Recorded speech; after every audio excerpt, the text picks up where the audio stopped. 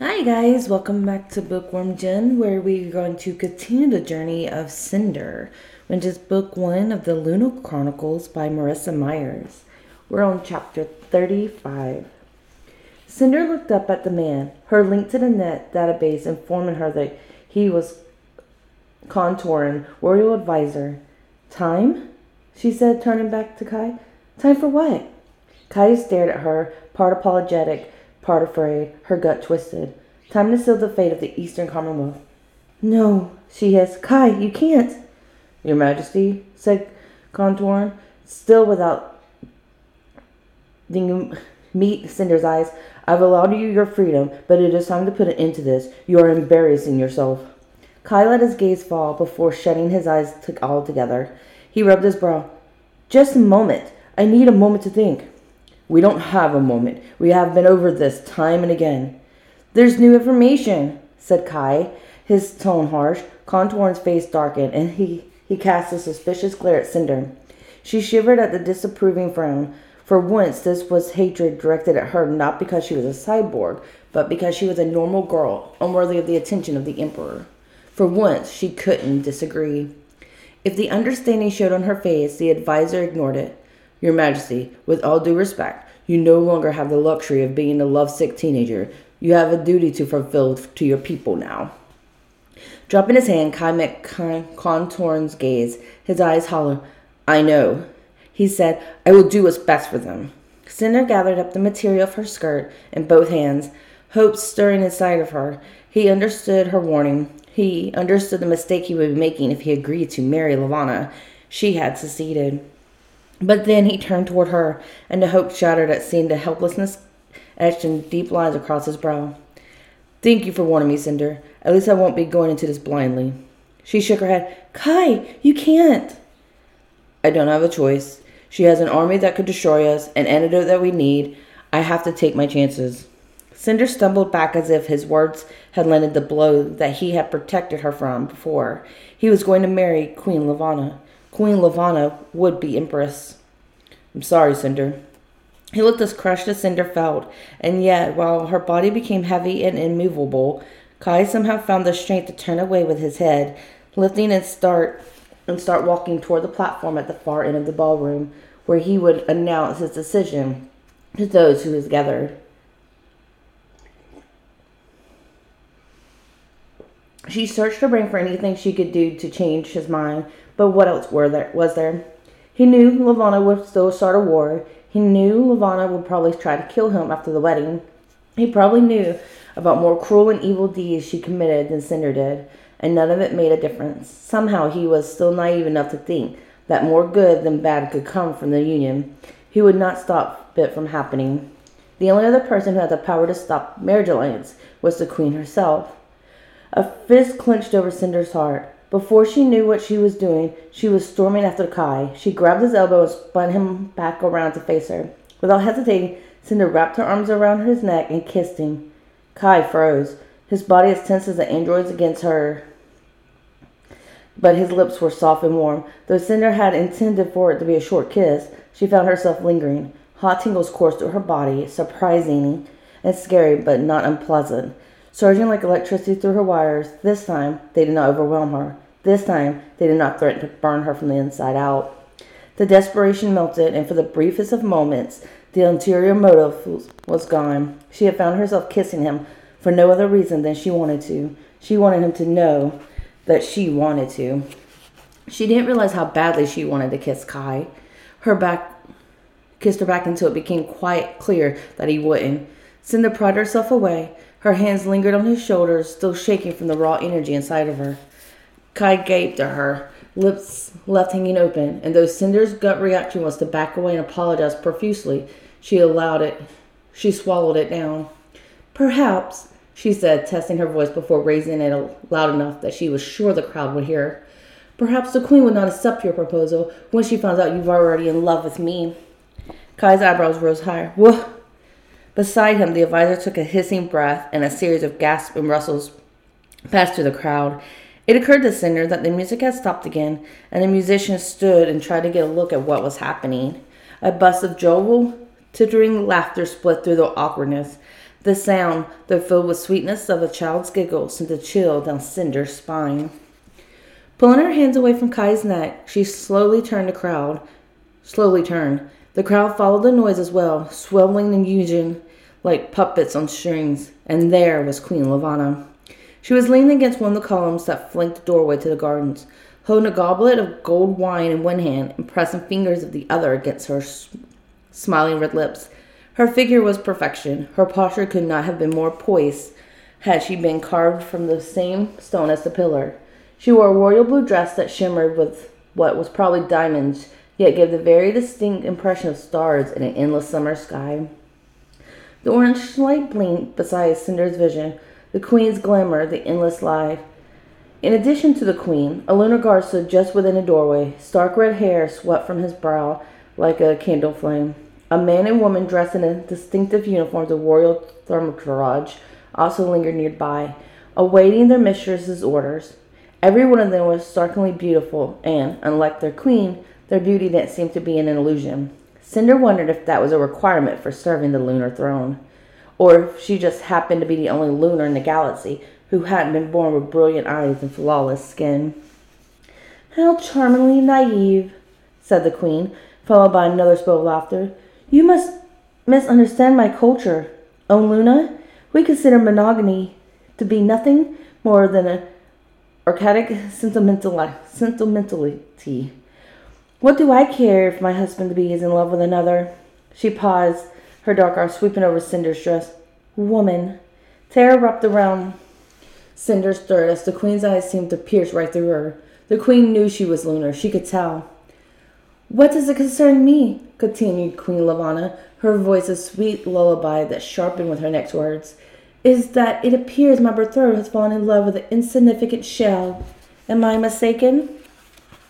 The thaumaturges nodded in agreement, their eyes fixed on Cinder. "She certainly smells like one," said the woman. Cinder wrinkled her nose. According to Dr. Erling, she wasn't actually a shell, and she wondered if the woman was making that insult up to mock her, or maybe she was smelling the gasoline fumes from the car. Suddenly, her netlink recognized the woman, and Cinder forgot about the affront. She was the diplomat who had been in New Beijing for weeks, whose picture had been all over the news feeds, though she never paid her much attention. Sybil Maria, head thaumaturge to Lunar Queen. Mistress Sybil, the girl who had said over the decom chip. This was the woman who had forced her to make the spy equipment, who had put the chip in the ANSI. Cinder tried to relax, surprised that her control panel hadn't short-circuited with all the adrenaline coursing through her veins. What she wouldn't have given for a weapon, even a measly screwdriver to protect herself with. Anything other than this, useless foot and slight silk gloves. Kai abandoned Cinder, marching toward the queen. "Your Majesty, I apologize for this disruption," he said, Cinder only catching his words as she adjusted her audio interface. "But we need to not make a scene in front of my guests." The queen's charcoal eyes flashed with a warm ballroom light. "It seems you're perfectly capable of making a scene without my help." She smiled, turned to a playful pout. "Oh dear, it seems that I'm more hurt than I thought I was by your fickleness. I believed I was to be your personal guest tonight." Again, her eyes caressed Cinder's face. "You can't think her prettier than me." She reached her fingernail out and traced it along Kai's jaw. "My dear, are you blushing?" Kai slapped Levana's hand away, but before he could respond, he turned toward Cinder, and her expression filled with disgust. "What is your name, child?" Cinder down a painful gulp, barely forcing her name from her throat. "Cinder." "Cinder," a condescending laugh. "How fitting. Ashes, dirt, filth." "That's enough," said Kai, but Levana breezed past him, the sparkling dress swaying over her hips. She held her wine glass aloft, as if prepared to compliment the prince on such a pleasantry dinner party. "Tell me, Cinder," she said, "what a poor sapling earthling did you steal that name from?" Cinder's hand went to her wrist and grabbed the silk gloves of flesh that concealed her ID chip, barely sore from the small incision she made earlier. A weight shifted in the pit of her stomach. The queen sniffed.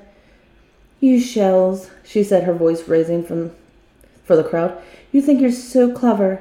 You stole a chip from a dead earthling's wrist So you managed to slip into the government system? So you think you pass as human, that you can't exist here with any repercussions? You are fools. Cinder clenched her jaw. She wanted to explain that she had no memory of being anything but Earthling, anything but cyborg. But who would she be pleading her case to? Certainly not the Queen. And Kai, who was tossing glances between her and the Queen, trying to fit the puzzle pieces of Levana's words together in his head. The Queen turned back to the Emperor. Not only harboring Lunars, but also cavorting with them. I'm disappointed in you, Your Majesty. She clicked her tongue. The fact that this girl lives within your borders proves that you are in violation of the interplanetary agreement. I take the blind disregard of such a statute quite seriously, Emperor Cato.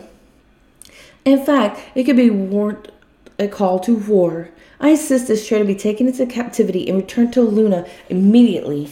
Jason? A second Lunar guard stepped out of the crowd, equally handsome to the others, with long blonde hair and serious ice blue eyes. Without warning, he grasped Cinder's wrists, pinning them behind her. She gasped, her gaze flying wildly toward the gathered audience as alarm cries rippled through it. Stop! Kai rushed toward Cinder and grabbed her elbow. He tugged her toward him and she stumbled, but the guard did not loosen his grip. The guard pulled Cinder back, and her arm, made slippery by the silk gloves, was torn by Kai's grasp. She found herself plastered against the Lunar. His chest was solid behind her, and a faint hum buzzed in her head, like static electricity in her hair. Magic, she realized. Bioelectricity humming inside him. Could everyone hear it if from so close, or is this another sign of her awakening gift? Let her go, Kai said, appealing to the Queen. This is absurd. She isn't a fugitive. She isn't even Lunar. She's just a mechanic. Levana quirked one slender eyebrow. Her glittering eyes surpassed Kai, staring into Cinder's with a gaze both beautiful and cruel. Warmth was building in Cinder's spine, steady and growing hot. She felt a meltdown. The pain would come, and she would collapse and be useless. Well, Cinder, said Queen Levana, swirling the pale wine, it seems you've been keeping secrets from your royal superiors. Do you wish to refute my claim? Kai turned to her, and she could sense his desperation, even if she could not look at him. She focused only on the Queen, her jaw aching with hatred. She was glad that no tears would betray her humiliation, glad that no blood in her cheeks would betray her anger, glad that her hateful cyborg body was good for one thing. As she clutched into the shredded dignity, she leveled her glare at the Queen. Her retina display began to panic, noting her increased levels of adrenaline, her pulse racing. Warnings were flashing before her, but she ignored them, surprisingly calm. If I had not been brought to Earth, she said, I would be a slave under your rule. I would not apologize for escaping. In the corner of her gaze, she saw Kai's face fall, eyes widen as the truth became undeniable. He had been courting a Lunar. A cry rang out from the trembling crowd. Around the gasp, a soft thread, Adrian had fainted. Gulping, Cinder squared her shoulders. I want no apologies, said Levana, flashing a wicked smile. I only want to see the wrongs of your life righted, swiftly and surely. You want to see me dead. How bright she is. Yes, I do. And not just you, but all those like you. You shells are a threat to society, a danger to our ideal culture. Because she can't brainwash us into worshiping you like everyone else. The Queen's lips tightened, hardening like plaster on her voice. Her voice fell, chilling the room. A sudden burst of rain behind her shook the windows.